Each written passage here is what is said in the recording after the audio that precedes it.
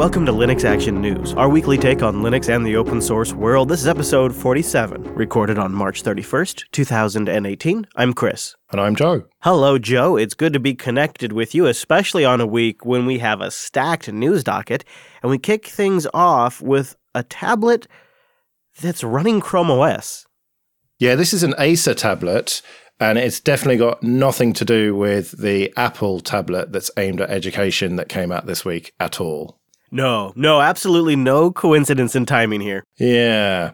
So this is a 9.7-inch tablet that runs Google Chrome, but it also supports Android apps, which they've been working on for quite a while, and last I heard, weren't very good, really. So I hope they've improved that. How much does that matter? Because this is really aimed at the educational market, isn't it? It's priced for the educational market. It's positioned to the educational market. And in that sector, from my own experience with my kids, it's really there about the Google apps and the Chrome web browser, and you just need the cheapest device possible to run those things. But is this the cheapest possible device at $329, the same price as the iPad? That is where it doesn't quite make sense to me. What you get spec-wise, it's a good value. You get 4 gigs of RAM, 32 gigabytes of built-in storage, plus it has eMMC storage. There's also USB 3.1 Type-C, so you could essentially hook up a thumb drive, micro SD card reader, and a headphone jack, all in this device. That same package, especially if you consider the 5-megapixel camera, the Wi-Fi AC chipset, that's $499 from Samsung in a traditional Chromebook configuration. So their $329 price tag, I don't think it's just cutting off the keyboard that got them to that price. They're intentionally getting it down to a range that is at least competitive for the educational market. If it's a good competitor, I don't know about that. I'm not so sure. But the pricing, they seem to be taking a bit of a loss here, at least if you go by Samsung pricing. And is Chrome OS even really ready for a touchscreen interface? I know that a lot of the Chromebooks, the modern ones, have come with a touchscreen, but it's still an operating system that is very much designed around a keyboard and touchpad or mouse, isn't it? Yeah, I don't have, pardon the pun, hands-on experience with this on Chrome OS yet, but I do know from following the news for the last few years, they've been slowly adding more and more touch capabilities. And to your earlier point, if you're using this thing for Android applications, the touch support is even more relevant. Yeah, we've kind of seen this merging of Chrome OS and Android for quite a while now, haven't we? So I wonder which way it's going to shake out. Is it going to be that they'll end up going completely Chrome OS or completely Android, I wonder? Yeah, it just seems like it'd be easier to focus on one thing, not just from Google's personnel and investment standpoint, but it'd be nice to have a clear, concise story for school districts. Should you be investing in managing Android devices or investing in managing Chrome OS devices? Because think about this from the IT admin standpoint. You have tens of thousands of end users, and you've got 5 people in your department. That's the reality. So how do you manage these devices? How do you do this at scale? How do you charge these things? How do you move them between classrooms? Tablets, Chromebooks, and iPads all have different answers with different levels of complication, with different levels of completeness to that whole story. And I'm not sure if Google is really serving anybody by splitting the narrative here. But that's what Google does. They've got how many chat apps? They always hedge their bets, don't they? Maybe, and maybe in the long term that does work out. I would bet that this is based on the fact that they've had huge success with Chrome OS on traditional Chromebooks in classrooms, and there is somewhat of a demand for some type of tablet touchscreen type device that's extremely portable. And Google's hoping to capitalize on the existing success and leverage it on these tablets. It's a little bit ham-fisted, though, and maybe that's where Apple has a competitive advantage, especially when you start to get in the same price territory. But remember, if you have one solution to manage Chromebooks, then you probably can use that same exact solution to manage these tablets. And for these understaffed IT departments, that can be extremely valuable. Well, one solution that they definitely won't be using is Firefox OS, which we knew was dead, but now it is officially 100% dead. The App Store has been closed down, and that is it for Firefox OS. Rest in peace. Yeah, it's not just dead for those of us who didn't have a device yet, but this kind of kills it off for all of you who are still holding on. But, not to pile on to Firefox here. Firefox OS, they had a valiant attempt. Microsoft hasn't released a Windows Phone in years. BlackBerry doesn't release BlackBerry OS devices anymore. They now are focusing on Android devices. And there's few other smartphone operating systems in existence. We cover Sailfish X sometimes here on the show. And we just recently talked about WebOS, but that's not anywhere on phones. Ubuntu Touch is now living on as an open source project that's also fighting the good fight. I don't think we can necessarily blame Firefox OS for not succeeding in this market. It's just simply iOS and Android and their respective ecosystems have it all locked up. Yeah, but wasn't it supposed to be on TVs and stuff as well? And we've not seen enough of that to justify keeping this app store running, it seems.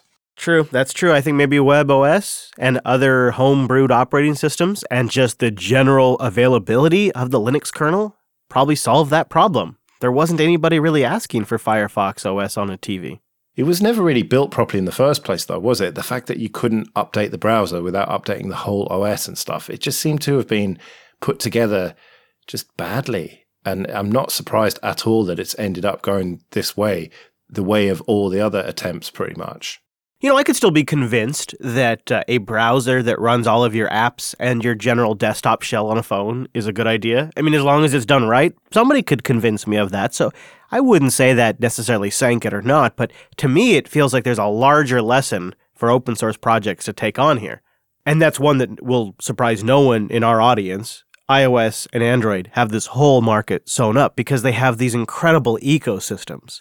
And there is another way to approach this problem, like our friends over at Plasma Mobile seem to be doing in a very humble and steady approach that may eventually work because there's a lot of us enthusiasts out here that want an OS we can load on our own hardware. Well, yeah, same with Ubuntu Touch, uReports, guys. That is the way to do it, is to be humble and slowly but surely build something that works really well and not try and have these huge launches and everything like we've seen from Mozilla with Firefox OS. So my money's still on Ubuntu Touch, I think. They're getting rid of scopes now and focusing on getting Android apps running in Ambox. So I think that it's going to be a big year for them. I said that in our predictions show and I'm sticking by it. I'm not quite sure what to make of this next story. It's either Google oppressing an open source project during a critical moment while they're trying to establish their identity, or it's Google playing softball and appeasing a heavy-handed copyright lobby.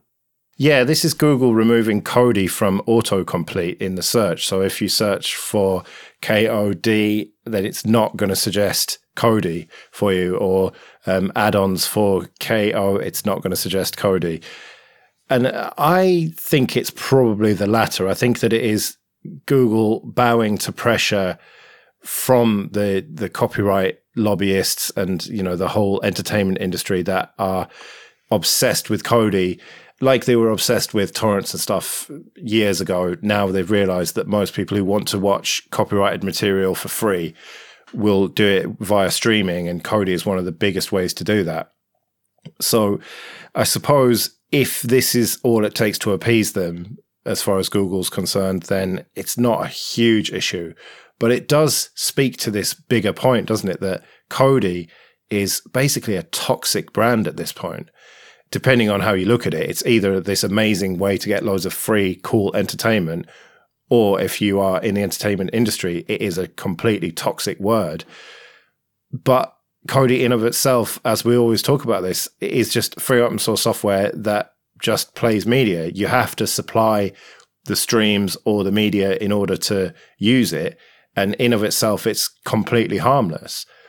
So they've got this real problem, the XBMC Foundation, of what to do about this brand. I mean, do they have to rebrand again? They rebranded from XBMC to Kodi. Maybe that's the only solution here. That's a good idea, I think, because the open source community will follow. We'll all understand. This is a game we've kind of gotten used to. And this is a weird position that Google is in. They want to play ball with the companies that they want to sell movies for on Play and YouTube. So, of course, they have to be accommodating. And if Google doesn't take action, then Google gets branded as being complicit in piracy. So their limp-wristed response is, well, we'll just sort of nuke its autocomplete. You can still type in Kodi and hit search and still get all the results. And if you start typing in Kodi, you start to get suggestions for things like Kodak or Kodiak bears. It's really awkward.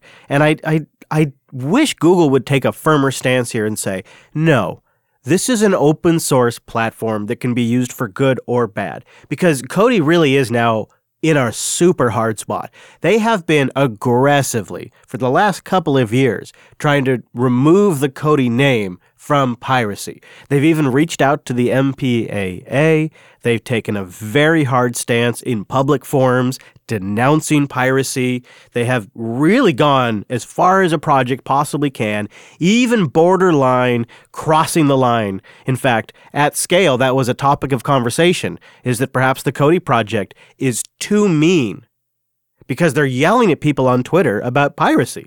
Well, is it not hypocritical of them to complain about piracy? Because let's face it, is anybody using Kodi to watch or listen to anything other than copyrighted material that they don't have the proper rights to watch? I mean, that's the whole point of it. Yes, in of itself, it's not doing anything wrong and it's totally legal and all the rest of it. But I can't think of anyone who uses it to watch anything other than pirated material. You know what? As far as I know, what they care about are the add-ons that enable streaming of content. If you have a big old NAS full of television and movie shows, they don't like that, but that's not why they're going after Kodi. Because they realize you could use VLC to play it on a TV with a laptop hooked up to a TV screen. It's the one-touch, hit a button, and now you are torrent streaming the latest movies. And what really gets them fired up, and I remember this from last when we were covering this story on Linux Action News, Linux Action Show, way back in the day now, feels like a decade ago. They care about the add-ons that people are selling that come pre-bundled into a box. So you go buy like a NUC or you go buy a Media Center PC, you hook it up to your TV's HDMI port, and Bob's your uncle, you've got Kodi with this one click, you're streaming torrent movies. That's what they're upset about. They think that's going to be the big consumer revolution. That consumers are going to rush out and it's going to be the new VCR. And Kodi is going to be the enabler of a whole new generation of VCRs. That's what they think's happening. If you're streaming it over Samba or NFS or DNLA on your LAN, I don't think they care. The thing is, though, that Kodibox is like a name brand at this point. It's a household name. I know plenty of normal people who don't know anything about technology, don't even have a laptop at this point. They just have a phone and a Kodibox that they bought off eBay or something. They didn't configure any of the add-ons. They come preloaded or fully loaded or whatever. And that is the reality of the situation. There are a lot of people, there are probably millions of people out there who have bought these boxes and are streaming all this content for free. I would wager there are more users of Plex and there are more customers using Rokus with Plex installed streaming downloaded television shows than all of the Kodibox users in the world, though. So if it doesn't stop with Kodi, then where does it end? Does Emby become next? And then after Emby, do they move on to Plex? And then after Plex, do they move on to Roku? Where does this end? There has to be some sort of rational distinction between the software that's capable of playing files and has the capability of add-ons, just like a web browser, versus something that is pre-built and pre-engineered to steal content. That's a big difference. And going back to the Google point here, Google is complicit now in branding Kodi as a piracy tool because now they are one more organization that is shunning them. They are playing ball with organizations who misunderstand and misrepresent what the Kodi project is about. And that's why it's a shame. Not because it won't autocomplete anymore, but simply because Google didn't take a stance and defend open source, but yet they bang that open source drum on a daily basis. Less.ting.com. It's smarter than unlimited. If you just use less, you pay less.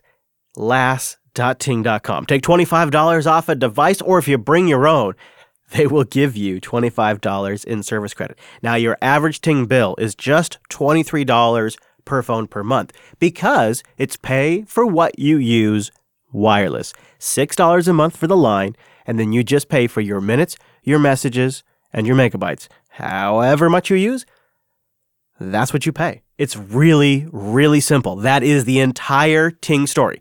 $6, and then there's an Uncle Sam cut there. What you use, no contract, no service agreement, that's it. And then it's just like everything on top of it just is better. Great customer service. You get to talk to real human beings. The best dashboard in mobile to manage everything, from the devices you have active to their individual services, all of it. They even have a great app for Android and iOS.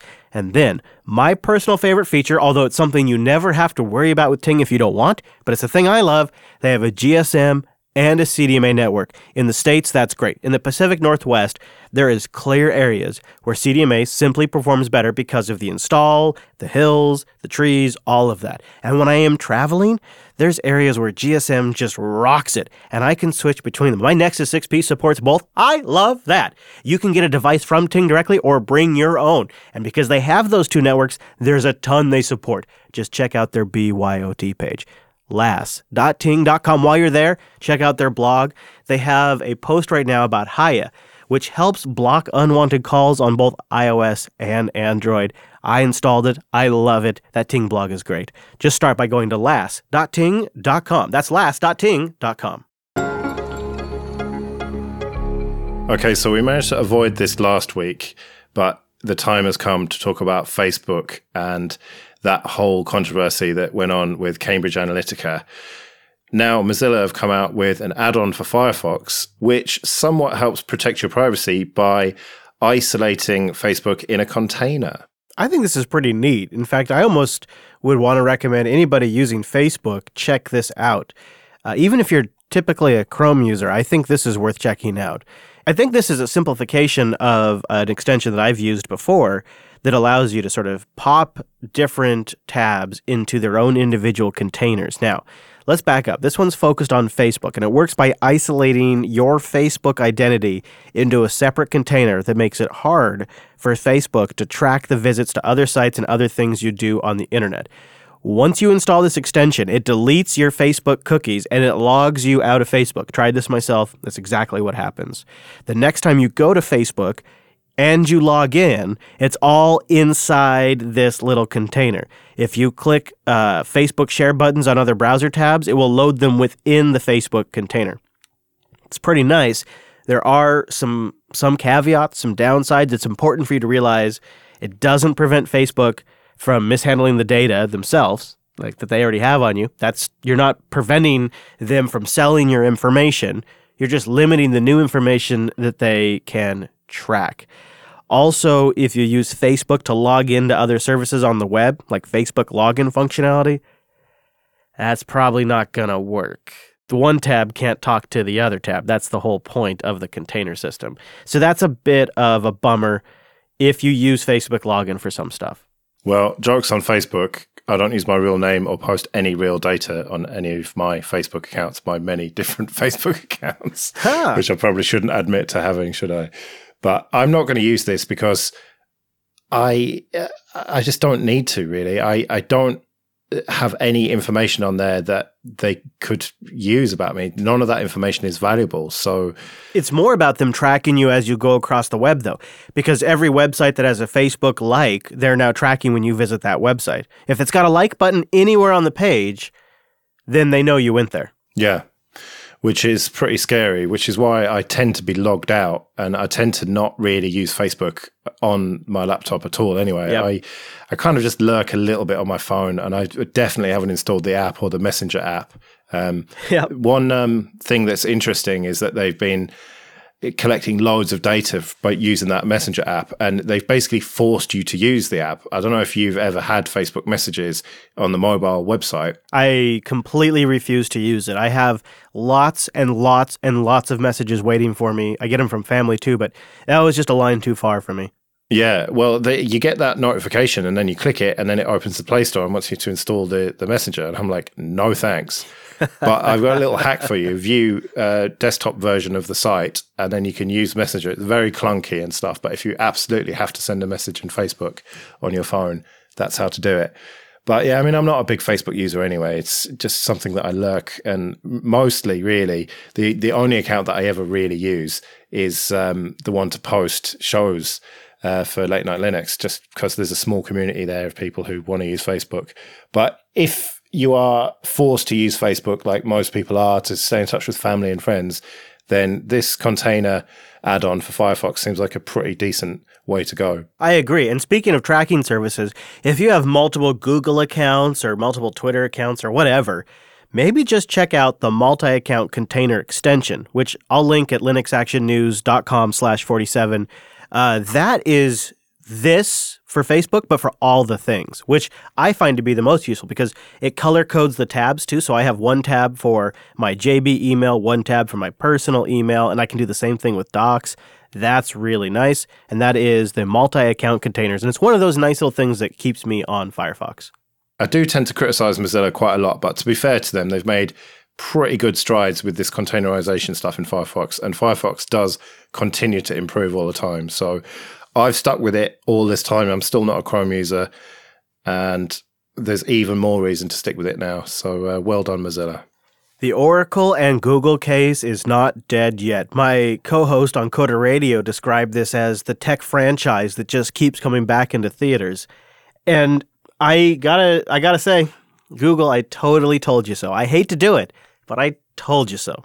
Yeah, where do we start with a nearly 10-year-old case? I mean, you've been following this since the early days of Linux Action Show, haven't you? Yeah, really since it began, I've been following this story, and it started out really clearly in Google's favor. In fact, in 2010, Oracle sued Google, and the open source community exploded. And Google won all their claims in 2012, and it emboldened everybody. And it wasn't until later, when Oracle appealed the claim and sent it back to the Federal Circuit, that emails were released from Andy Rubin and others within Google that clearly showed they evaluated all available technologies and determined that Java would be best and that they needed to license it. From that moment, I knew Google had a far, far shot of winning this thing, because Oracle has them dead to rights in emails internally saying, we need to license this sucker. And they have emails where they say, we've got to go with Java because we're behind the ball on this. And if we're going to catch up to Apple and the iPhone, we've got to use something that has tons of developers already, so we've got to use Java. Yeah, but they re-implemented most of it, didn't they? It was just some of the APIs that they reused, and that's what this case boils down to. Yeah, exactly. In 2016, actually, the second jury that looked at this whole thing found that Google's use of the structure and sequence and the organization of 37 Java APIs was fair use. And that's where we're at now. So Oracle appealed that, and this week, the Federal Circuit ruled that, yeah, Oracle's right. There's things in here that are clear copy and paste. And there's a couple of sections early on where it appears that Google even grabbed like the comments from the original Java source code and just copy and pasted it. They cleaned it up later on, but of course, it was all published, so they did some sleuthing and they found that early source code where there was line-for-line copies. Yeah, it doesn't look good for Google. I knew that this was going to be overturned a couple of years ago when the jury found that it was fair use, because it's not fair use, is it? It's blatant copying of APIs, which were proved to be copyrightable, and it was just this idea of whether it was fair use or not, and it just didn't seem like it at the time, and I knew an appeal would happen, and I knew it would get overturned. So I think this is going to end up costing Google a lot of money. And the thing is, it's not a popular thing to say that Google are going to lose and Oracle are going to win this, because Oracle are not a popular company within the open source community. But you can't change the facts here that they are basically in the right.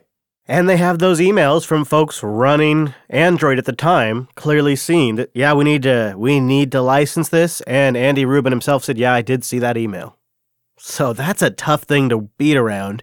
I do kind of think at a larger, sort of bigger picture perspective here, that Google may actually have a bit of a claim. Like, this is such a common technology that you have claimed is a worldwide resource. Like, you yourselves position it as that. You sort of, in your own marketing, justify why it is fair use for us to use these APIs. I can see that perspective. If it wasn't for the conniving right out in the clear in their emails, Google may have a much better case here. Yeah, well, we'll see what comes of this. But to me, there has always been one very clear winner in this whole situation, and that is the lawyers. They are cleaning up on this. Well, and for something completely different, if not a bit unexpected, Microsoft just made it easier and open source for you to ship your own distro on top of the subsystem for Linux. Yeah, so before, the actual code to make your Linux distro run on the subsystem was proprietary, but now they've published an example bit of code which really facilitates anyone who's got a distro to make it run on WSL. And then you can easily sideload it onto your own system, but to put it out there into the public, you have to get it into the Microsoft App Store, which does require them to review it and make sure that everything's working properly. Yeah.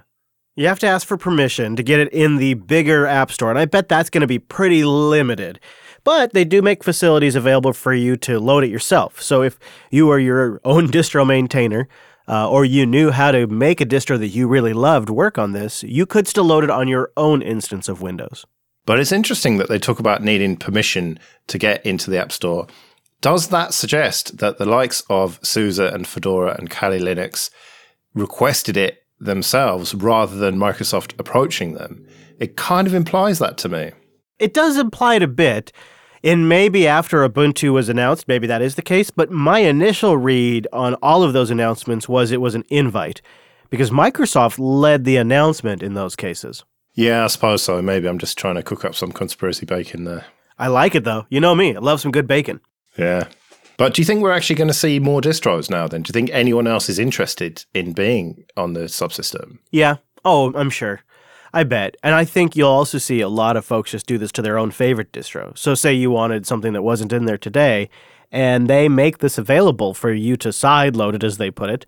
Why not? Why not do it? I would do it. If I was stuck on Windows and I had to manage a bunch of Linux boxes, I'd totally do it. Especially if I was like some Gentoo guy or something, and we had all these Gentoo systems. Who would ever load Gentoo in production? I don't know.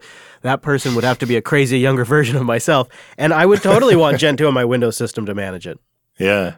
And I wonder if this opens the door a little bit closer to getting BSD running on it. I know it's a very big technical challenge to do it, but I'm sure someone out there must be trying to do it. Yeah, at least one person must want that. Yeah, maybe Alan wants to get it going. Well, if Alan Jude manages to pull that off, or any other interesting things develop in the open source world, and of course with Linux, we'll tell you about it right here on the Linux Action News. Go to linuxactionnews.com/subscribe for all the ways to get new episodes. And go to linuxactionnews.com/contact for ways to get in touch. And you can support the entire network at patreon.com/JupiterSignal. We'll be back next Monday with our weekly take on the latest Linux and open source news. I'm at Chris LAS. I'm at Joe Ressington. Thank you for joining us, and we'll see you next week. See you later.